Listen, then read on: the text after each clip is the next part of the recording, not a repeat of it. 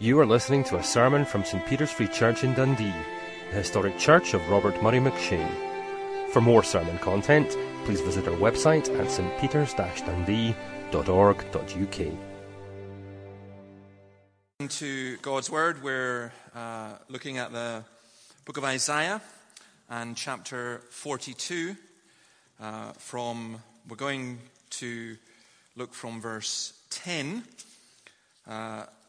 up to this point. Isaiah has tried to encourage, God is speaking through Isaiah to encourage Israel who have faced enormous difficulty and trouble. And in chapter 42 there is the promise, the first of the servant songs. And then from verse 10, this is a response to that, a song of praise to the Lord. Sing to the Lord a new song, his praise from the ends of the earth. You who go down to the sea and all that is in it, you islands and all who live in them. Let the desert and its towns raise their voices. Let the settlements where Kedar lives rejoice. Let the people of Selah sing for joy. Let them shout from the mountain tops. Let them give glory to the Lord and proclaim his praise in the islands. I'll read the second part in a while, but if kind of giving it away with the title, but some of you, if I swayed about actually singing this, but decided not to. If I said to you, I'd like to build the world a home and furnish it with love, grow apple trees and honeybees and snow white turtle doves. I'd like to teach the world to sing in perfect harmony. I'd like to hold it in my arms and keep it company. I'd like to see the world for once all standing hand in hand and hear them echo through the hills for peace throughout the land. You know that, the Seekers. Some of you will know. I'm sure you've heard it in different forms. And it's one of those songs that, if you've ever going to stand for Miss World, you've got to stand up and smile and be pretty and then say you want peace in the world. If you're going to be a politician, this is a song for you. I want to build the world a home. I want to teach the world to sing in perfect harmony. And if you are a human being and realistic, you look at this and you just go, bleh. It's not how the world works. But sometimes I think in our Christian praise and our Christian songs, sometimes we give the impression that's what we mean by praise. And I want us to think about why we praise God, because it's not an immediately obvious answer. Most of the songs that we sing in our society, in our lives, do tend to be about ourselves. So, praising God, sometimes people will say, well, it's very egotistical, isn't it, for God to ask us to praise him, apart from the fact that he's God. But there is that kind of objection. And I think that some of us, and I am guilty of this as much as anybody, in our conversations, it is about us. And our songs are very often about us as well. Now, this chapter, there is an outburst of singing, a call to praise, and that is a feature of these chapters in Isaiah. Why? Why do we sing praise to God? The obvious answer for many people is because that's what you do in church. But we need to think about, why do we do it? Why? Because we like the tune, because the words make us feel good. That gets it completely the wrong way round. Here's why we praise God. It's because of the glory of the gospel, of the good news. You may be here visiting and you're saying, what's all this about? And you're not too sure what to expect. And I want to say to you that once you grasp what this good news is, then the one response you will want to do is you will want to praise. You do kind of say, wow, you are stunned, you are overwhelmed. God's solution to the confusion and the evil in the world around us is to send his Son, anointed by his Spirit. The passage before we've just been reading, we'd read about how he's gracious and he's gentle. And this news is incredibly exciting. The gospel is exciting and should stir us up. You know how if you get excited about something you want to tell. I'll not say who, but there's somebody in my family who, if they get excited about something at work, they talk, and talk really fast. And you want to say to them, slow down, just take your time. You'll get there anyway, just slow down. But in a way, I love it. In fact, not in a way, I do love it. I love the fact that there's this enthusiasm and so on. You know, it's a bit like teenage boys. You know what it's like? Come home from school. How'd you get on today? Was it a good day? You know, it's that kind of, yeah, fine. You know, and some of that gets translated into adulthood, especially, I think, in Scottish men. How's things? All right. You have a good day? Yeah. You know, you could be in the midst of a revival, and we'd be kind of a wee bit dour about it at times. Well, that's not what happens here. This is really exciting. And there's so many parallels, for example, in all the Psalms, but Psalms 95 to 100 especially. Sing to the Lord a new song. Sing to the Lord all the earth. Sing to the Lord. Praise his name. Proclaim his salvation day after day. Declare his glory among the nations. His marvelous deeds among all peoples. We have plenty to sing about. It's all the nations.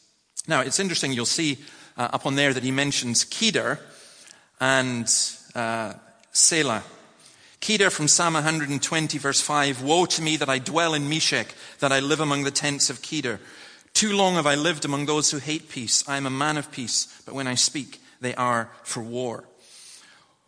What he's saying here, both Kedar and Selah, the Edomite Selah, he's saying, our enemies are going to sing praise to God. He's showing the wonderful grace of the gospel that the people who hate you and who probably you hate, that they are also going to be brought in and they will sing praise to God. God turns his enmity into praise, and that is a wonderful thing. So some of the basic things I think we get for praise is we sing in order to praise God and not ourselves. There's a wonderful clip on YouTube that I was tempted to show, but thankfully we don't have time and I won't. It's called Me Worship for the Me Church, and it's a caricature of an awful lot of what goes on in church. I thought we'd reached depths of depravity in the Christian church, which we wouldn't get any lower until I saw Joel Osteen's wife, I think she's called Victoria, standing up and saying, when we praise God, it's not God we're praising, it's ourselves. And you think, how? How do you even claim to be an evangelical Christian and come out with a statement like that? It's all about me, Jesus. But it's not. It's not. It's all about God, and it's all about Christ, and we praise him. We sing in order to praise God and not ourselves. And that's important. It's important for the guys who are leading the praise. It's important for us because everyone's got their tastes. I like this kind of song and I like that kind of... We've got to say, how does this praise God? And that's why the words are so important as well. We call also all creation to praise, all peoples, all nations. Look what he does here. The sailors and the desert dwellers, the wilderness and the towns, the suburbs and the schemes, the rich and the poor, black and white, old and young, all are called to praise him. Let the desert and its town raise their voices. And it's a new song. You know what it's like.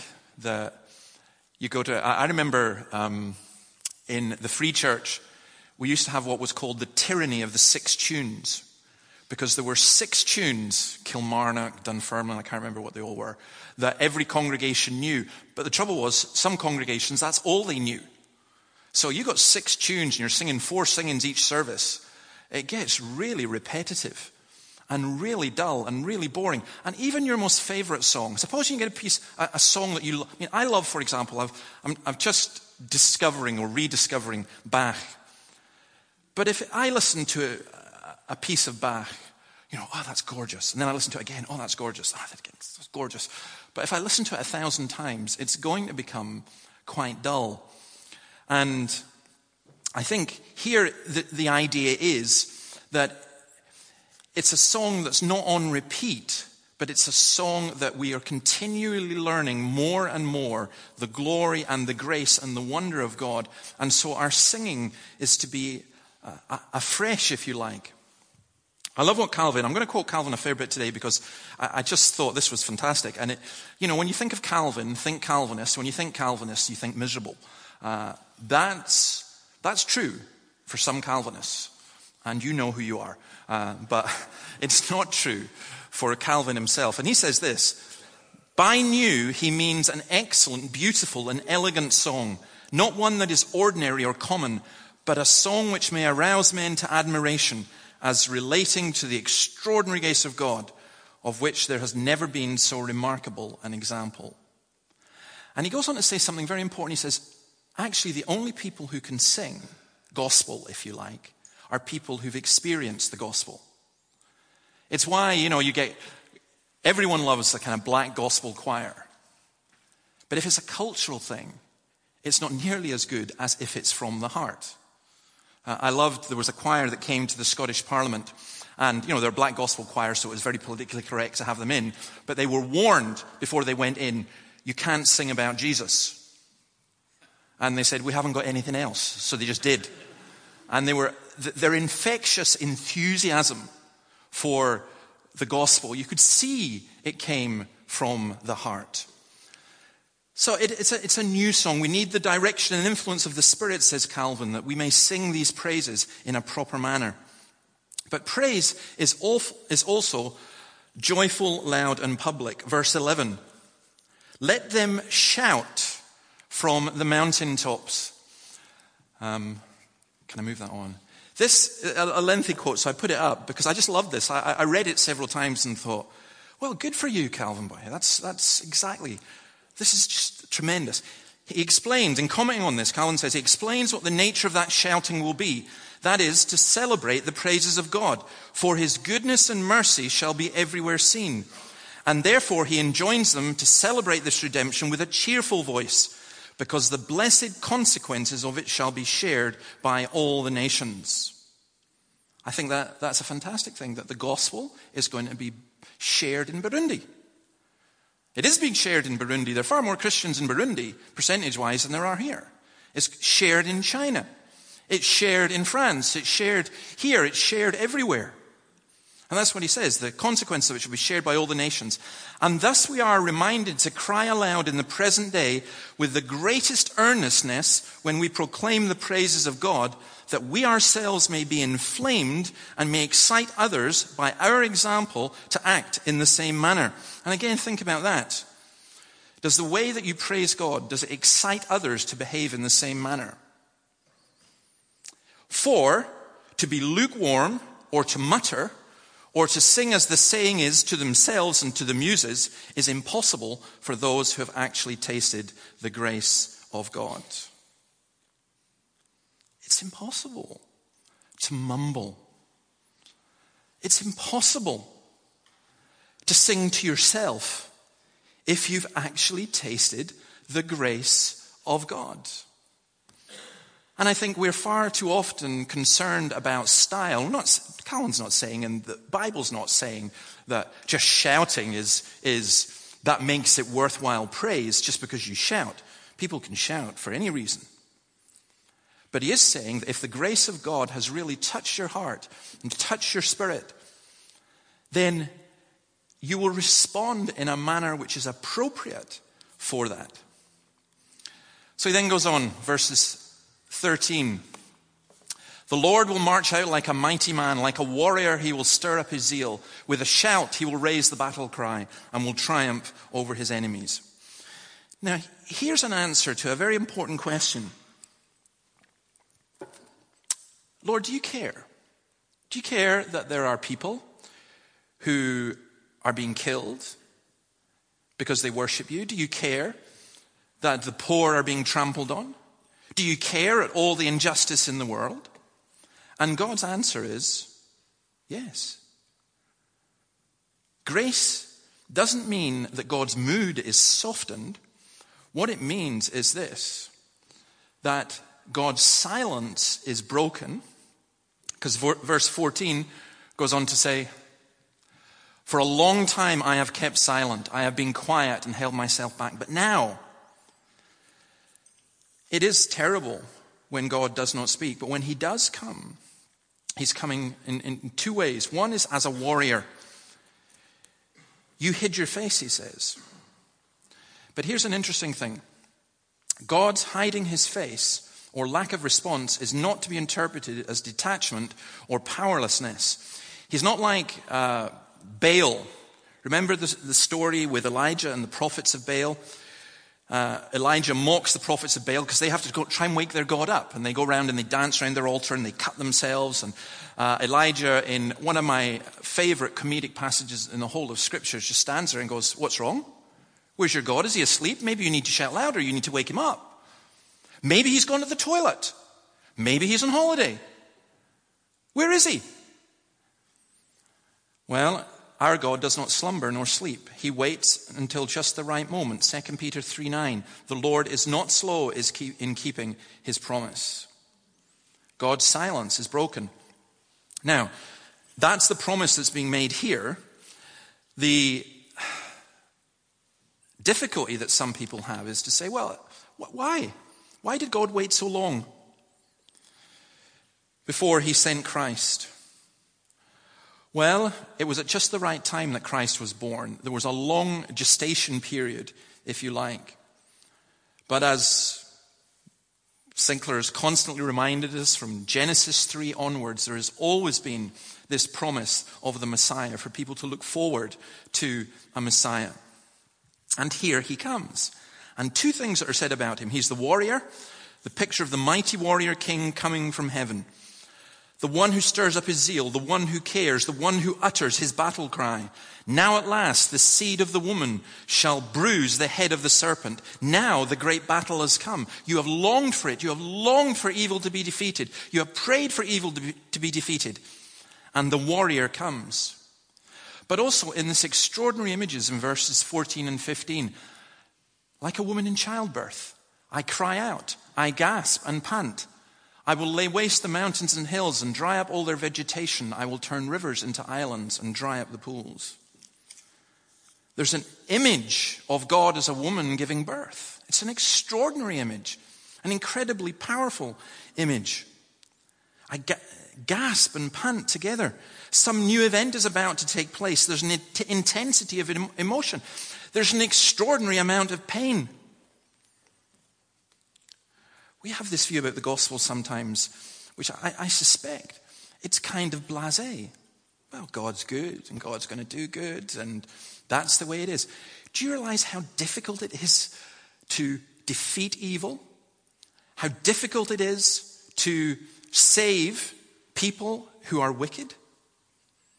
Luke 12:49, Jesus says, I've come to bring fire on the earth and how I wish it were already kindled. But I have a baptism to undergo, and how distressed I am until it is completed. These two images of the warrior and the mother giving birth teach us that salvation comes at great effort and great cost. To pay our debt, to set this world right, is an enormous cost. And these verses tell us that God was willing to pay that cost. And again, Calvin, by this metaphor, he expresses astonishing warmth of love and tenderness of affection, for he compares himself to a mother who singularly loves her child, though she brought him forth with extreme pain. It may be thought that these things are not applicable to God, but in no other way than by such figures of speech can his ardent love towards us be expressed. This is a difficult thing to grasp. But you caused your mother a lot of pain. And I don't just think when you were born.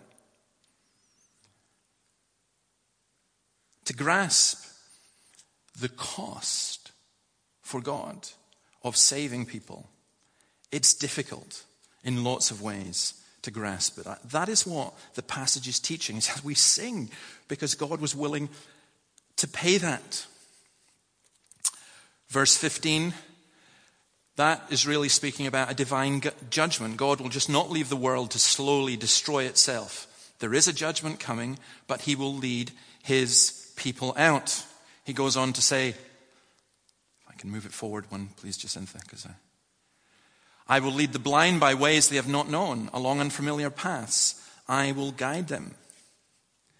He leads us out by a way we did not know. That's a wonderful thing as well, because a lot of us, and you might be one of these people, what you're doing all the time is you're stuck in this hamster wheel that you're trying. You keep trying to be better. You keep trying to have a better life. And it just doesn't work. It doesn't happen. Your marriage is not getting better. Your job is not getting better. You are not getting better. Your religion's not helping. And then along comes Jesus and teaches us a new way. And no matter how blind we are, no matter how rough the way, he leads us. He never leaves us nor forsakes us. And I love this image of the blind in this way. Because the blind person, I'm sorry, this is so obvious you think I'm stupid for saying it. The blind person can't see. If the Savior says, follow me, and we can't see him, how can you follow? How does a blind person follow when they can't see? Well, what does he do? You take the blind person by the hand. And this is, to me, ties in with the gentleness and the graciousness of Jesus Christ. He invites us to follow him.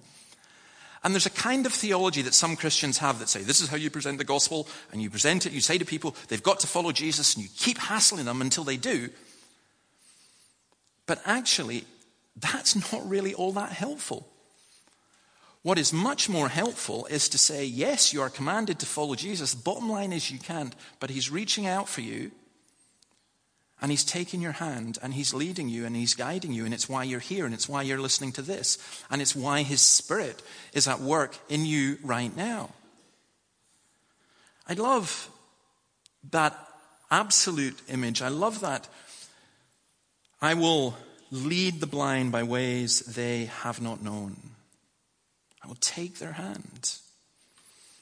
Salvation comes through judgment. It's not for the impenitent. That's why he goes on to say that idolaters will be turned back in utter shame, who say to their idols, you are our gods. And here's the amazing thing as well. And again, I'm speaking to everybody, but perhaps especially to those who are not yet Christians. Bottom line is, you do have idols. You do have things to which you say you are our gods, whether it's yourself, whether it's your career, whether it's your family, whether it's money, whatever it is, it's whatever replaces God in your heart and in your thoughts. That's idolatry, and it leads to utter shame. But those who look to Jesus Christ, their darkness is turned to light, and they are never, ever forsaken. Let me say this in conclusion. This is why we praise. Because the gospel itself is so extraordinary. It's about the dead being raised. It's about those who deserve hell being welcomed into heaven. It's about those who have committed unforgivable sins being forgiven. It's about hearts being renewed. It's about new life coming. In the whole of this chapter, verse 4, in his law the islands will put their hope. Verse 10, you islands, sing praise, you islands. It's going to happen. And it is happening all over the world.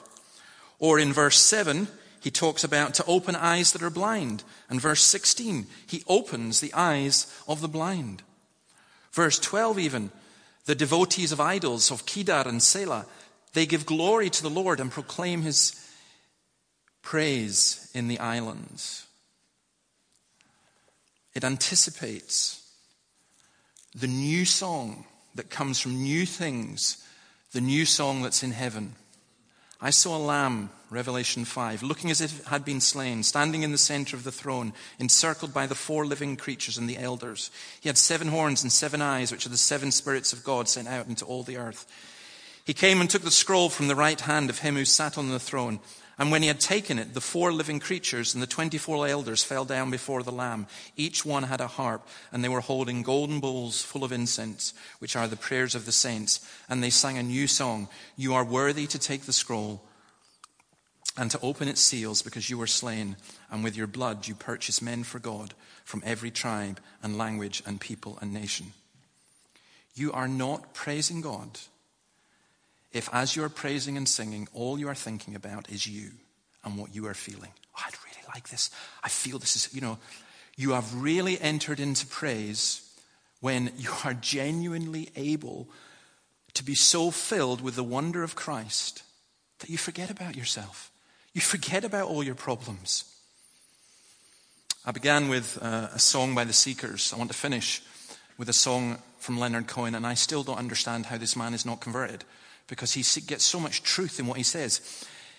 In his latest album, he has a song called You've Got Me Singing, and I can't grasp how he gets this so wonderfully, because this is a Christian way of looking at things.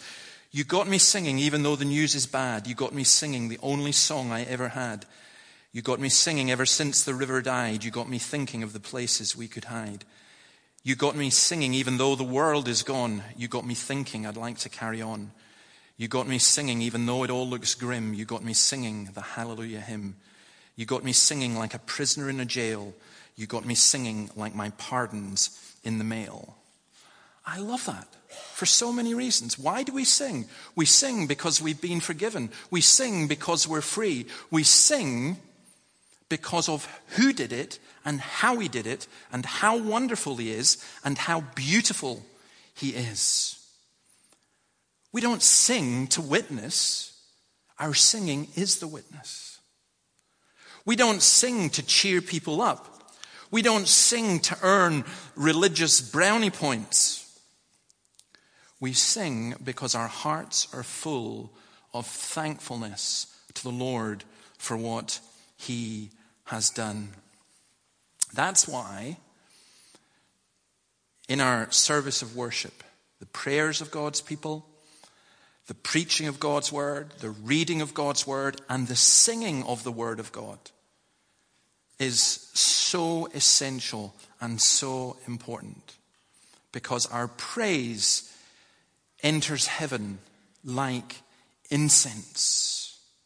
It is worthy of him because of what he has done. We never come to God saying, Lord, I've done pretty well today. I've been a pretty good person, and you owe me. We come all the time saying, I owe you. He paid a debt he did not owe. I owed a debt I could not pay. I owe you. Except we come to not to a bank manager or a pawnbroker standing at the door saying, come on, give me, you owe me. We come to a father who rushes out, as in the prodigal son, and welcomes us with open arms. And you're thinking, this can't be. I'll be your servant. I'll be your slave. I'm just glad to be in your home. And he says, no. Bring in. Bring the music. Bring the songs. Bring the fatted calf. Rejoice. Bring the best of the food and the best of the wine. Because my son was dead and now is alive. How do you think that son felt? How do you think he felt about his father? What do you think he said? Well, that is the attitude we have. Yes, look, we'll have times when we're discouraged and depressed, and we come and we pray, and thankfully we've got songs of lament and so on, and our Father understands that. But our praise is ultimately because our God is so great. We sing because he's great. We don't make him great because we sing, but we sing because he is great. Let's pray. Lord, we thank you, and we know that so often our praise is a mumble. So often our praise is hypocritical. So often it's done to impress other people. So often it's done out of a sense of duty rather than an affection of heart. Lord, we pray that those who are your people here would see more and more who you are, and that we would find ourselves being unable to do anything else except respond in wonder, love, and praise. And I pray for any of us here who don't know you. Lord, put a song into our hearts. Put the song into our lives. And may it be not the temporary songs of this world, but the eternal songs of heaven. For we ask it in your name. Amen. Okay, we're going to sing an appropriate song, I think, to finish. My Jesus, Shout to the Lord. We'll stand and sing this, and then please remain standing for the benediction. And I want to, just before we do that, I read something from Eric Alexander this morning, and I just wanted to share it with you before we sing this song, in which he says the following. Excuse me. Beg your pardon, I had it written down here for you so I quote it correctly, not just from memory. He says, it's a sign of great spiritual declension in the church when we come to worship out of a sense of duty rather than out of affection. And I think, some of us have to confess that. Duty's good at one level, but I want to be singing God's praise because I recognize who he is and what he's done. It is a mark, I'll read it, in full, I was paraphrasing. It's a mark of spiritual barrenness in the church when people come to worship to fulfill a duty rather than to satisfy an appetite. May you have a hunger, a real, true hunger for God. Let's stand and sing, Shout to the Lord.